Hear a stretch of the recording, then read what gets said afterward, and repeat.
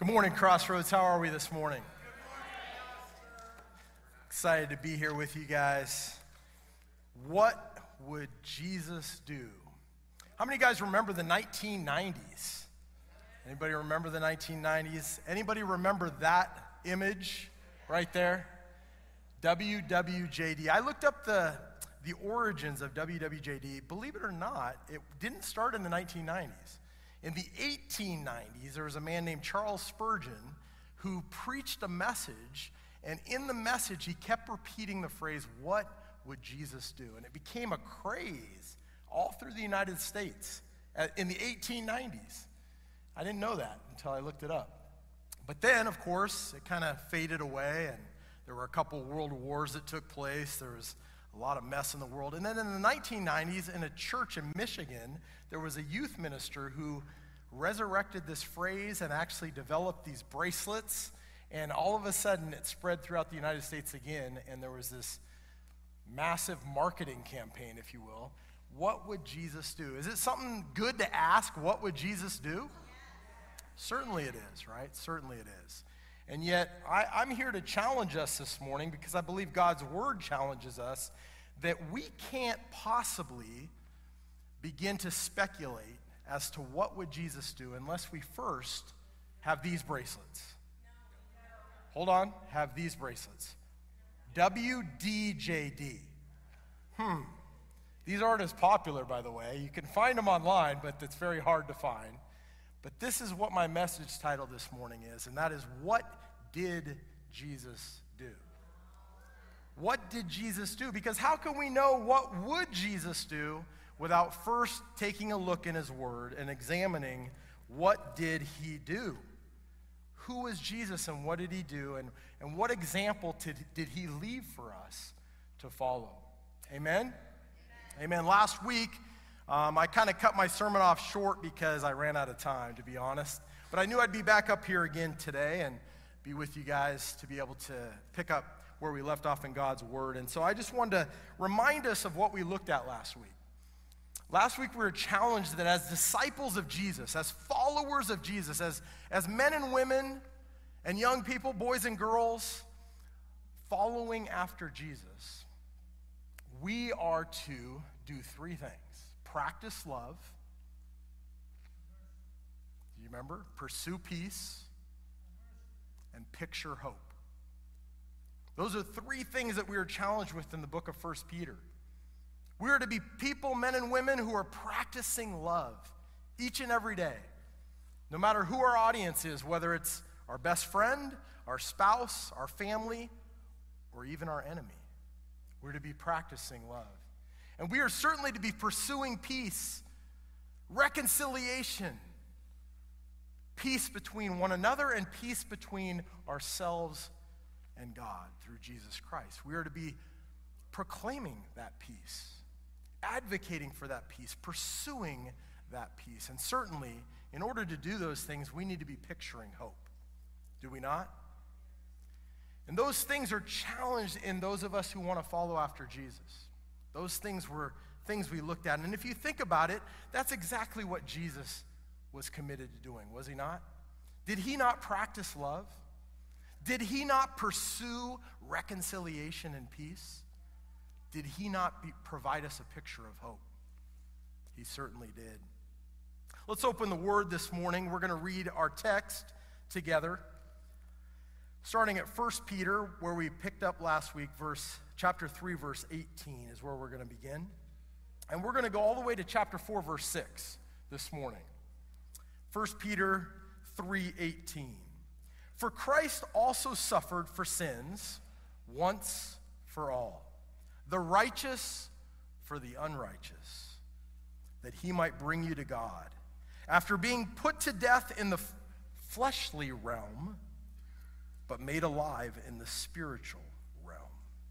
In that state, he also went and made a proclamation to the spirits in prison, who in the past were disobedient when God patiently waited in the days of Noah, while an ark was being prepared. In it, a few, that is, 8 people, were saved through water.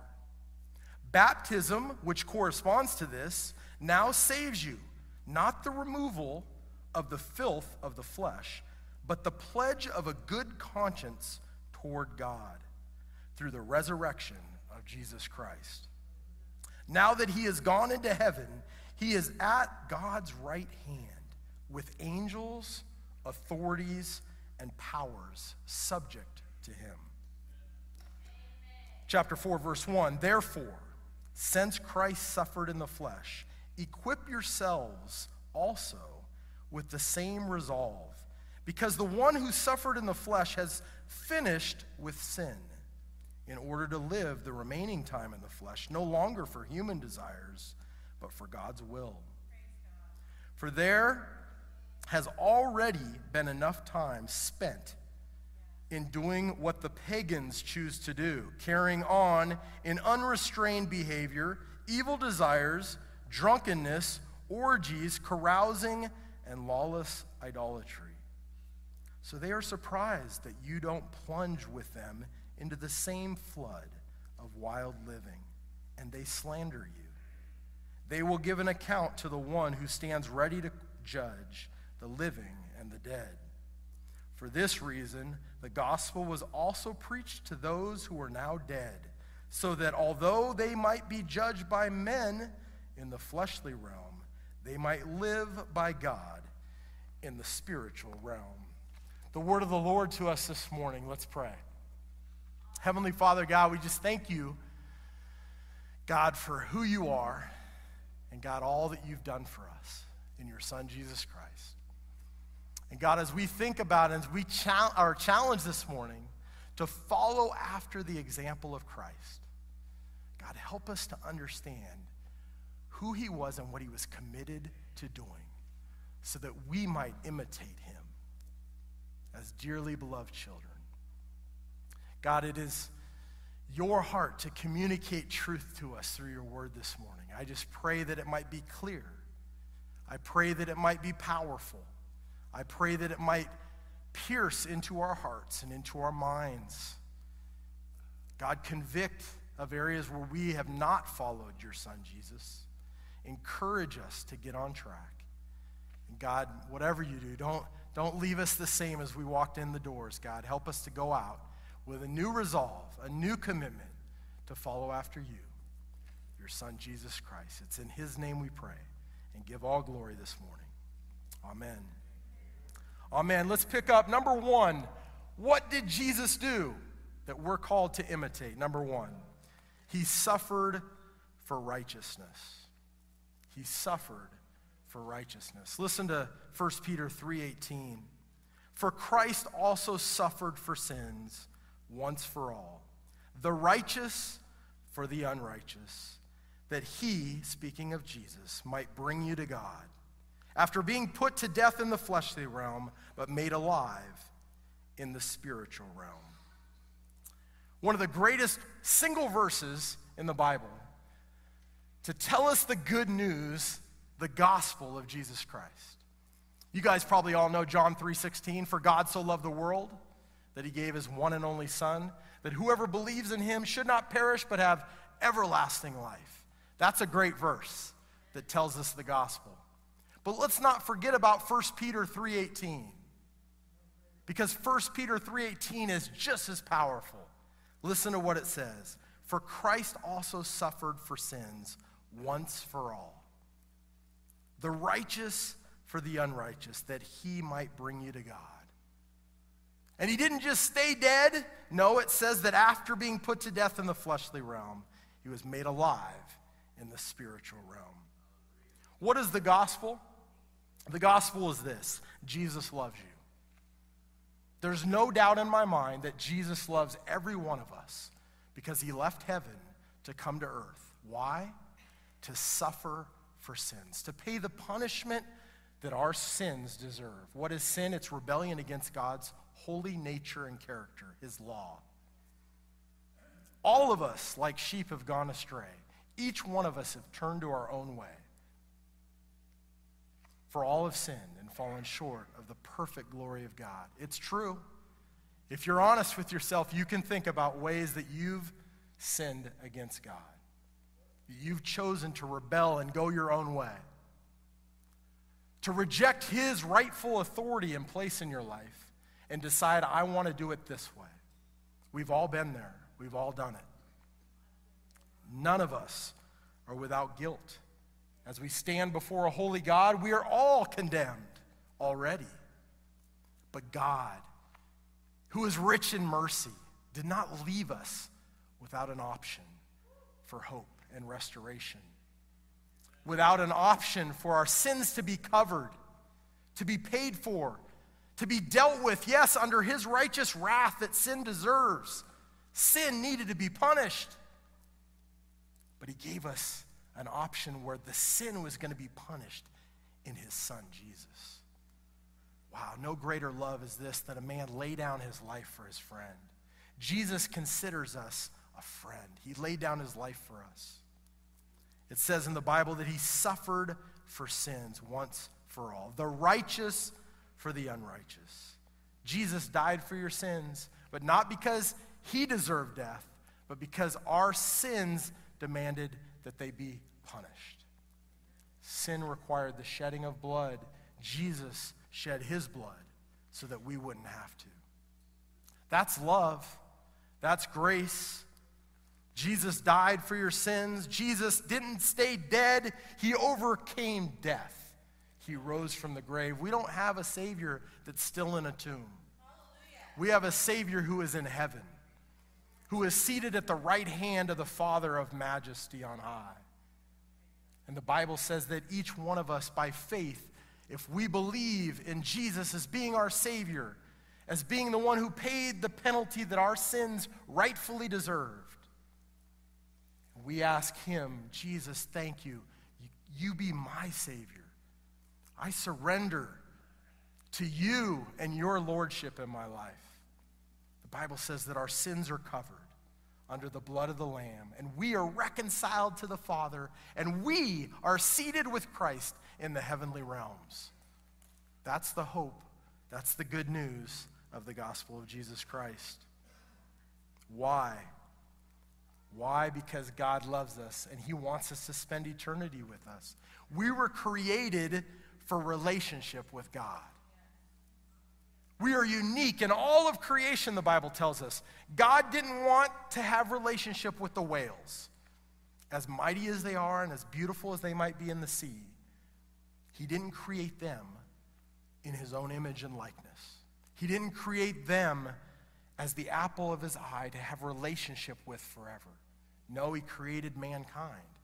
He created us in his image and his likeness. We have the ability to choose freely of our will. We were given a will to either relate with God or to reject God. That is what we all stand with, is a decision to make regarding what Jesus has done for us. My question this morning as I begin is simply this: have you received or have you rejected the love of Jesus Christ? Because no one else can do it for you. It's an act of your will. God respects your free will. God created us with it, and he's a respecter of freedom, of your will. He will allow you to choose to reject his son, Jesus. It will break his heart. He will pursue you in love the rest of your days until you face the grave. He will never give up. He says his heart, his passion is for the lost. He came to seek and save those who were lost. He wants your heart. Have you given it to him? Or are you rejecting, or you stand in rejection of his love? The reality is, it's appointed unto man once to die and then face judgment. Don't go to your grave without embracing Jesus Christ as your Savior. He wants to reconcile you to the Father. He wants you to enjoy the blessing of new life that's found in Jesus Christ. If you've never done that, what a day to choose to embrace Jesus. I want to encourage you to do that. Talk to anyone who is up on the stage. We want to pray with you. We want to celebrate a new child that's come home. Amen? Amen. What did Jesus do? Number one, Jesus suffered for righteousness. Why? To reconcile people to God. We are to have the same expectation. John 15, Jesus in the upper room, verse 20 says, "A servant is not greater than his master. They persecuted me, they will certainly persecute you. They will come after you. They will not be happy that you're choosing to follow Jesus." Is that a popular thing in our world to do and to say and to proclaim? No, it's almost opposed on every front, and it's only growing worse. We have to be ready, if we're going to side with following Jesus, that we might also have to suffer, like our Savior did, for righteousness. Why, though? Why would we be committed to that? Because we want to see people reconciled to God. That's our mission, too. We need to have the same attitude, and we need to have the same resolve. Let's be on mission to see people reconciled to God. Amen? Number two, he spoke the truth. 1 Peter 3:19. Jesus disarmed the darkness and brought deliverance to mankind. Listen to what it says. In that state, in what state? In the spiritual realm. Verse 18 says that he was made alive in the spiritual realm. In that state, he, speaking of Jesus, also went and made a proclamation to the spirits in prison, who in the past were disobedient when God patiently waited in the days of Noah while an ark was being prepared. In it, a few, that is 8 people, were saved through water. Who are these spirits that he's speaking about, and what is this proclamation that was made? Well, the word spirits in the Greek, almost every single time it's mentioned in Scripture, is always referring to angelic or powers or spiritual realm creatures, not mankind.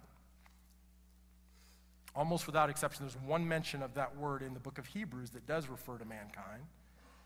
But every other instance is referring to the spiritual beings, the powers. We know they exist. It's throughout Scripture. Let's take a little quick journey through this. Ephesians chapter 6, verse 12. Paul tells the church, "For our struggle is not against flesh and blood, but against the rulers, the authorities, the powers of this world, against the spiritual forces of evil in the heavenly realms." We know that there are evil forces and evil beings. Yes, they were created by God, but they weren't created evil. They were created with a choice, though, just like we are. And those angelic beings in this other realm, this spiritual dimension, chose to rebel against God. Listen, 2 Peter, the second time Peter writes a letter to the church, he says these words, chapter 2, verse 4. "God did not spare angels when they sinned, but sent them to hell." Literally, the word is Tartarus, which has to do with a dungeonous place that exists in the bottom pit of hell, putting them in chains of darkness to be held for judgment. When did the angels sin, and what were their sin?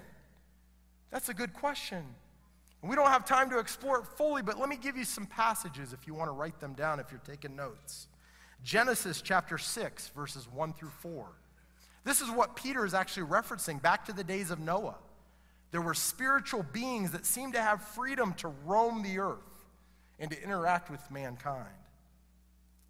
And they didn't keep their proper place of authority, but they were rebelling against God and his agenda. Genesis 6, 1 through 4, and it says that God's Spirit could not contend with what was taking place for long. He was needing to wipe out what was happening. It was so evil and so depraved. Jude, verse 6, we're going to read that in just a second. Isaiah 14, 12 through 15 talks about what happened with Satan and his rebellion. Isaiah 14, 12 through 15. Ezekiel 28, 13 through 17 also mentions this moment where Satan rebelled against God. Ezekiel 28:13 through 17. And finally, Revelation 12:1 through 9 talks about a dragon that depicts Satan. It even says that Satan is the dragon in the image that John has. And it talks about what took place, Revelation 12:1 through 9. But let me just read a couple things to give us an idea of what was taking place. Jude, verse 6, it says this, "And the angels who did not keep their positions of authority," there's their sin. What was their position of authority? It was under God's authority. It was to serve God's agenda. And they decided, nope, we want to serve another agenda. We want to go against God's agenda. They did not keep their positions of authority, but abandoned their proper dwelling. What was their proper dwelling? Heaven. They left heaven. They followed Satan in his rebellion against God. These he has kept in darkness, bound with everlasting chains for judgment on that great day. Ephesians chapter 4, verse 7 kind of mentions what's taking place here that Peter's describing. Listen to what it says. "But to each one of us grace was given according to the measure of Christ's gift. Therefore it says," and it says in Psalm chapter 68, verse 18, he's about to quote that, and the whole chapter of Psalm 68 is about someone who is a victorious, conquering king, and all that they get, the spoils of war, all the glory they get from their victory. And so right here, Paul quotes Psalm 68, and it says this, "When he ascended on high, he led captive a host of captives, and he gave gifts to men." Now this expression, "he ascended," what does it mean? Except that he also had descended into the lower parts of the earth. He who descended is himself also he who ascended far above all the heavens, so that he might fill all things. What's this depicting? It's depicting this moment. Jesus died on the cross. What is death? It's a separation between the physical and the spiritual. When Jesus died on the cross, being God in the flesh, did he die as God? No. He was alive in the spirit. One day, a few days later, his spirit would reunite with that dead body and would be resurrected from the dead. But in that interim, there's a few days there where his body laid in a tomb, but his spirit, as the Son of God, went down into the depths of hell, of Hades. And he made a proclamation. What do you think that proclamation was?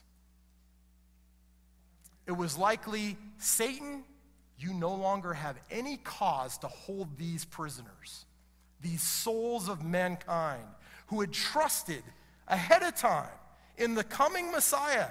They had placed their faith in the promised one of God. Even though they didn't see the cross, they had died from being Old Testament saints. And it says in the Bible that they went into Abraham's bosom, a place that was down in Sheol, the place of the grave in Hebrew.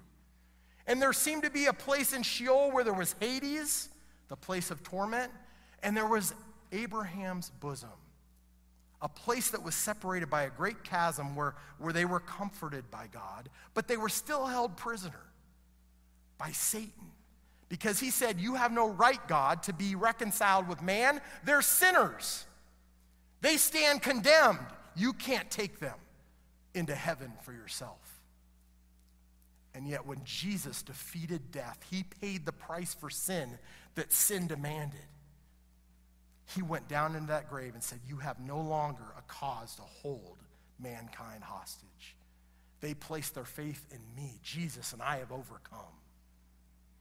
And so it says that he led a train of captives up into heaven where he ascended to the right hand of the Father. That's the picture here in Ephesians. That's the picture here that Peter is describing in 1 Peter.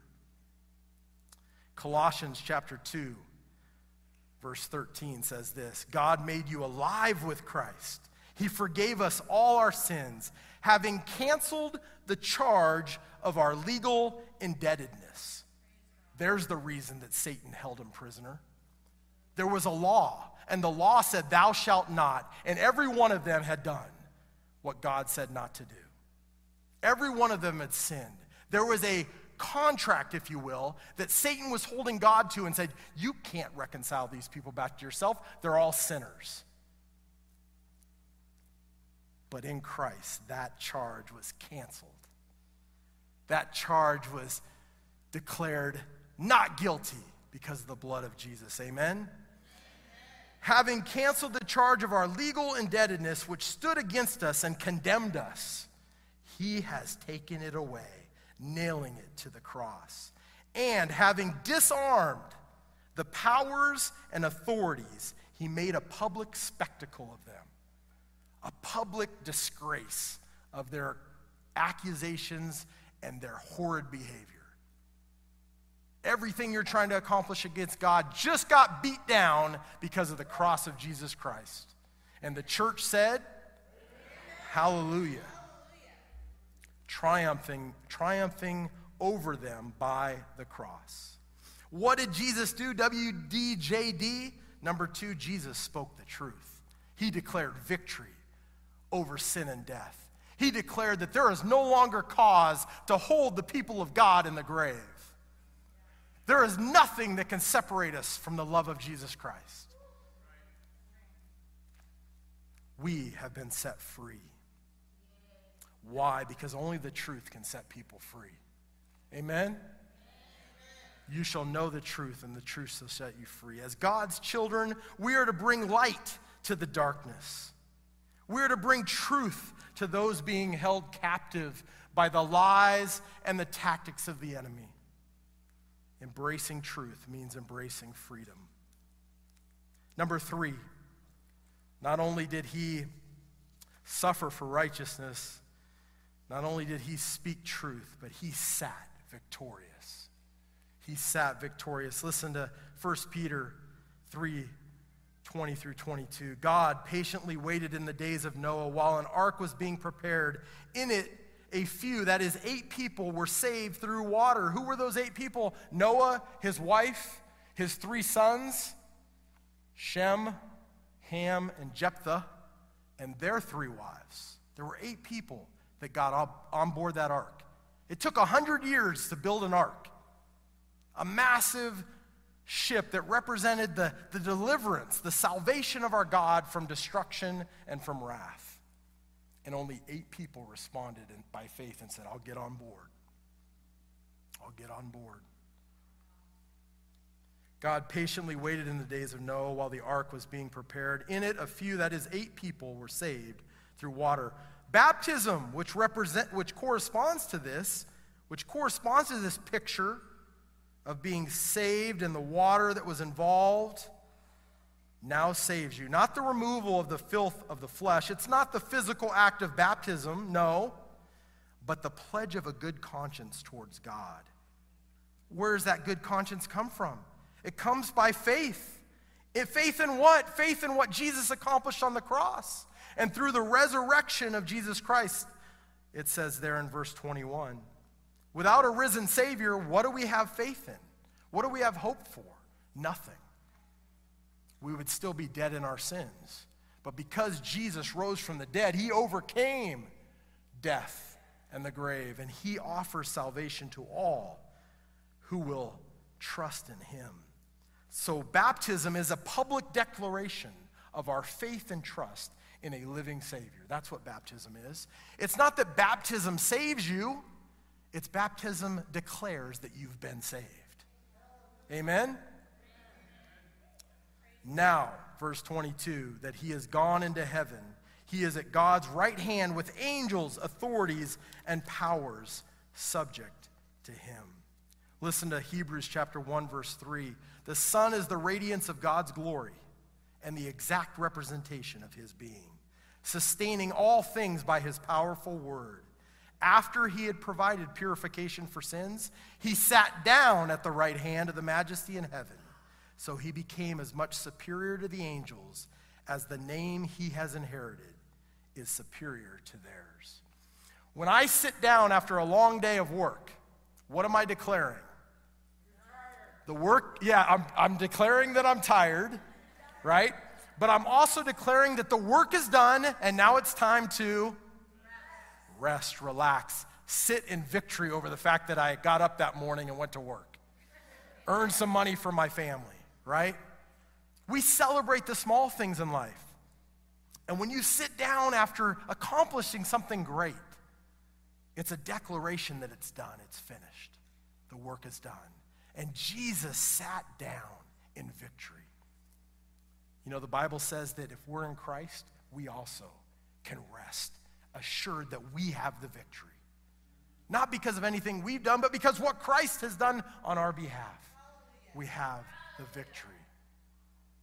And if we have the victory, we should be seated with God in a spiritual sense in the heavenlies. Rest assured that nothing can touch us on this earth that God doesn't want to allow into our lives. We have victory over death and the grave. We don't have anything to fear. We can live empowered lives for the Son of Jesus, for the Son of God, Jesus Christ. That's the way his people, his disciples should be living. Amen? What did Jesus do? He sat victorious. Why? Because the devil's power and authority was defeated. He had no more hold on the grave. He had no more condemnation for those that were in Christ. He had nothing left. It's in that we can stand victorious. Because Jesus is victorious, as God's children, so are we. Therefore, there is nothing we should fear. The devil has no power over us because of what Christ has done. Listen to Romans 8:37. We are more than conquerors through him. More than conquerors. Do you live as a conqueror? Or do you live as a conquered? We need to live in Christ. We are more than conquerors. So we live like citizens of heaven because that's what we actually are. That's what we actually are. Chapter 4, verse 1. Therefore, since Christ suffered in the flesh, equip yourselves also with the same resolve. Because the one who suffered in the flesh has finished with sin, in order to live the remaining time in the flesh, no longer for human desires, but for God's will. Number 4, what did Jesus do? What? WDJD. He surrendered to God's will. Surrendered to God's will wholeheartedly, 100%. In the garden, he prayed, not my will, but yours be done. Who was he praying to? He was praying to the Father. Jesus has a dedicated desire to bring his Father joy. A dedicated desire to bring his Father joy. Galatians chapter 2:20, Paul says this, I have been crucified with Christ. I no longer live, but Christ, he lives in me. The life I now live in the body, I live by faith in the Son of God who loved me and he gave himself for me. Romans 6:6, Paul also writes these words, for we know that the old self was crucified with him in order that sin's dominion over the body may be abolished. We don't have to no longer worry about sin being in control, so that we may no longer be enslaved to sin, since a person who has died is freed from sin's claim. I believe that's what Peter's describing here. Someone who has died, someone who has suffered, is no longer worried about sin. You know, the picture here is that Jesus suffered in the flesh, that Jesus was finished with sin. And all of us need to be ready to be finished with sin as well and be ready to face suffering. When you're in the midst of suffering for righteousness, sin is not on your agenda. Everything is focused on Jesus Christ. I think about the martyr Stephen. It says that when he was being stoned, he looked up. His focus was drawn upward. He wasn't thinking about, how can I sin right now? He was being martyred for his faith, his testimony.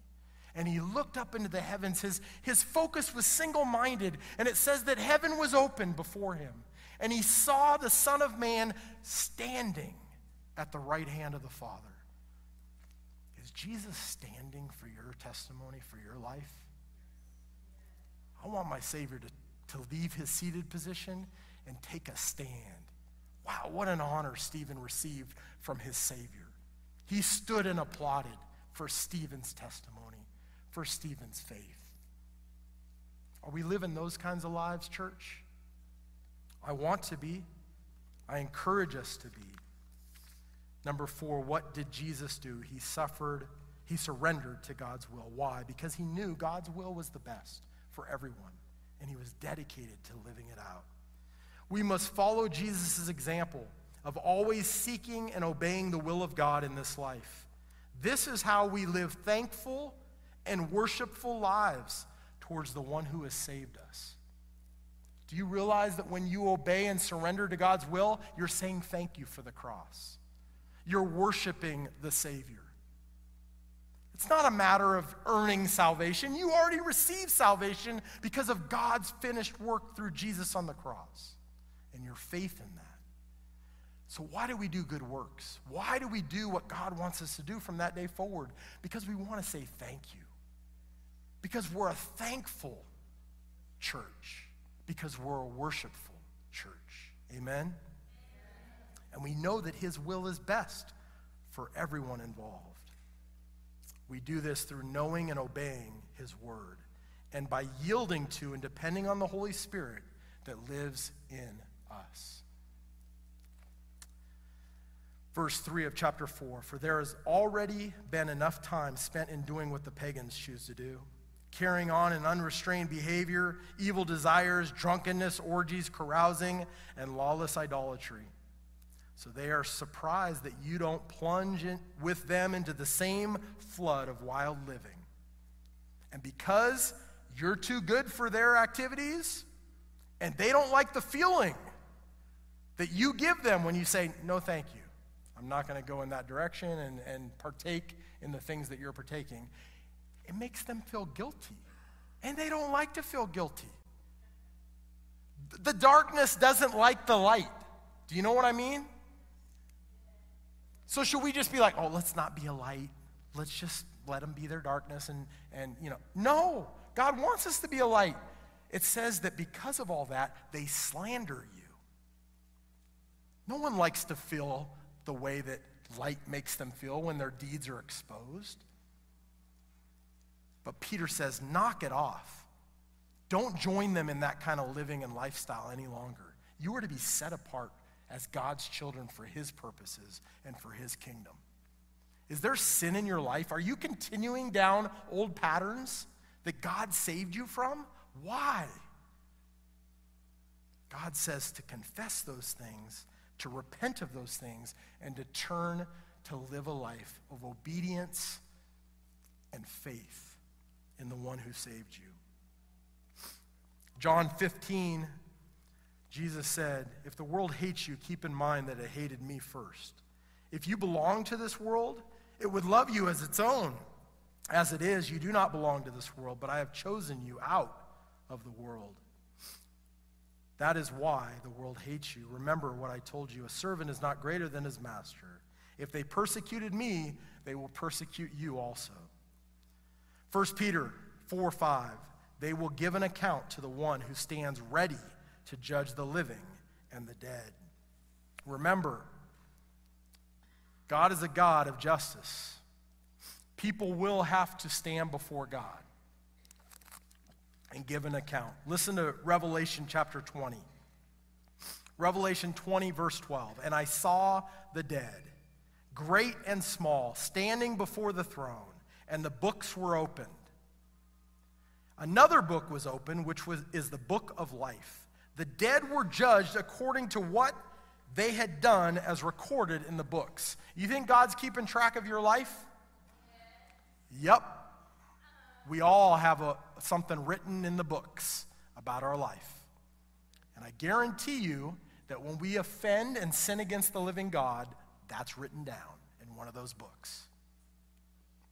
We are judged for the things we do in this life, the choices that we make. But listen to this. Anyone whose name was not found written in the book of life, verse 15, was thrown into the lake of fire. That's reality. That's truth.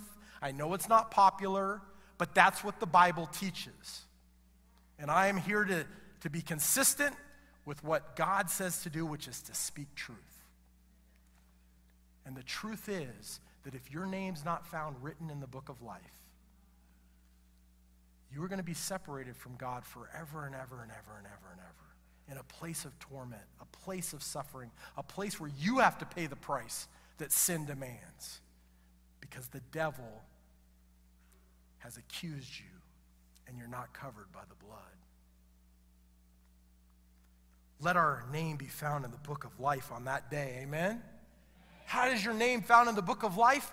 By trusting Jesus, who gives us life.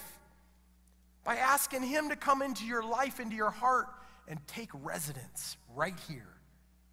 By faith and trust in what he's done on that cross, your name will be written in the book of life. And what's interesting is every one of those things that's written in the other books, when Satan goes, see, you should judge them for that. See, they've broken your law here. See, they messed up there. God's going to go, hold on, let's check the book of life. Oh, look, their name's right there, and that means they're covered. Not one of those things is on their record anymore. That all went to Christ, and he paid the price their sin demanded. They're covered by the blood of their Savior Jesus. Amen? Won't that be an amazing day? Will we not bow at the feet of Jesus on that day in great thanksgiving and praise? So shouldn't we be doing it today? Amen. The last verse, verse 6 of our text. For this reason, the gospel was also preached to those who are now dead. That word dead is the same word that's used here in Revelation where it says the dead appeared before the throne in heaven.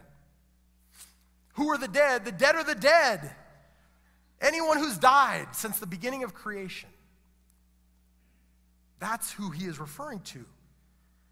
So the gospel was preached to those who are now dead, so that although they might be judged by men in the fleshly realm, they might live by God in the spiritual realm. What is being said?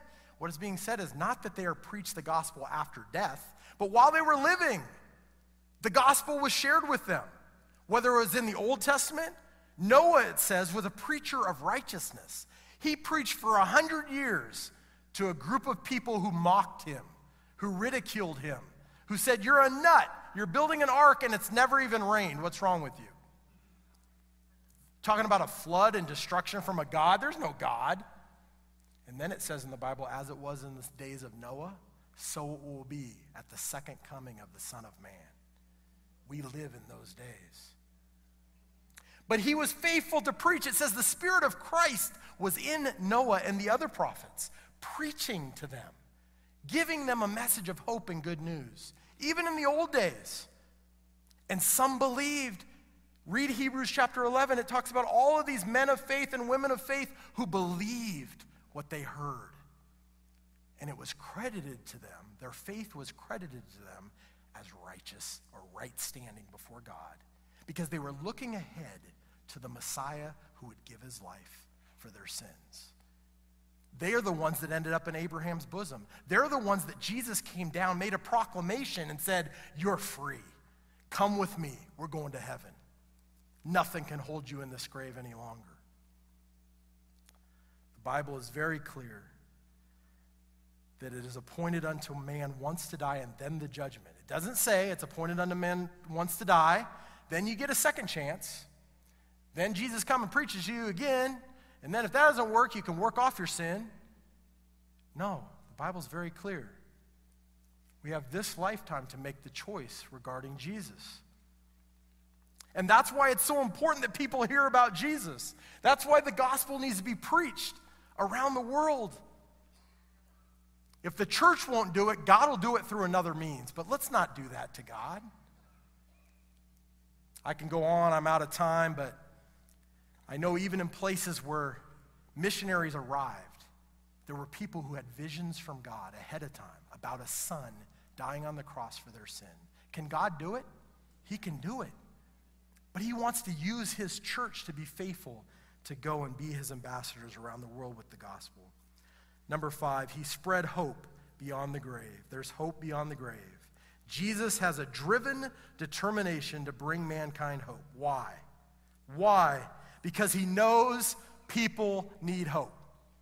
He knows it. Do we need hope? We need hope. We're called to be voices of hope in our world. is it our determined desire to spread the good news of what Jesus has done to those who desperately need to hear this message of hope? Are we faithful ambassadors for Jesus? Let's pray.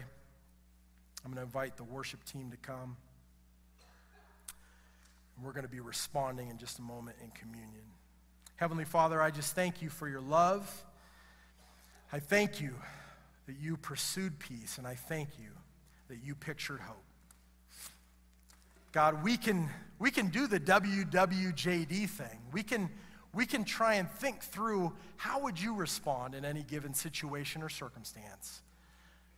Only when we know what you've already done and the example that you set for us to follow. God, thank you for your words this morning in this text of Peter. God, I thank you that you've left for us an example to follow. I thank you that you suffered for righteousness' sake. The righteous for the unrighteous to bring us to God. Thank you for your amazing love. Thank you for the cross. God, we give you glory in Jesus' name. Amen.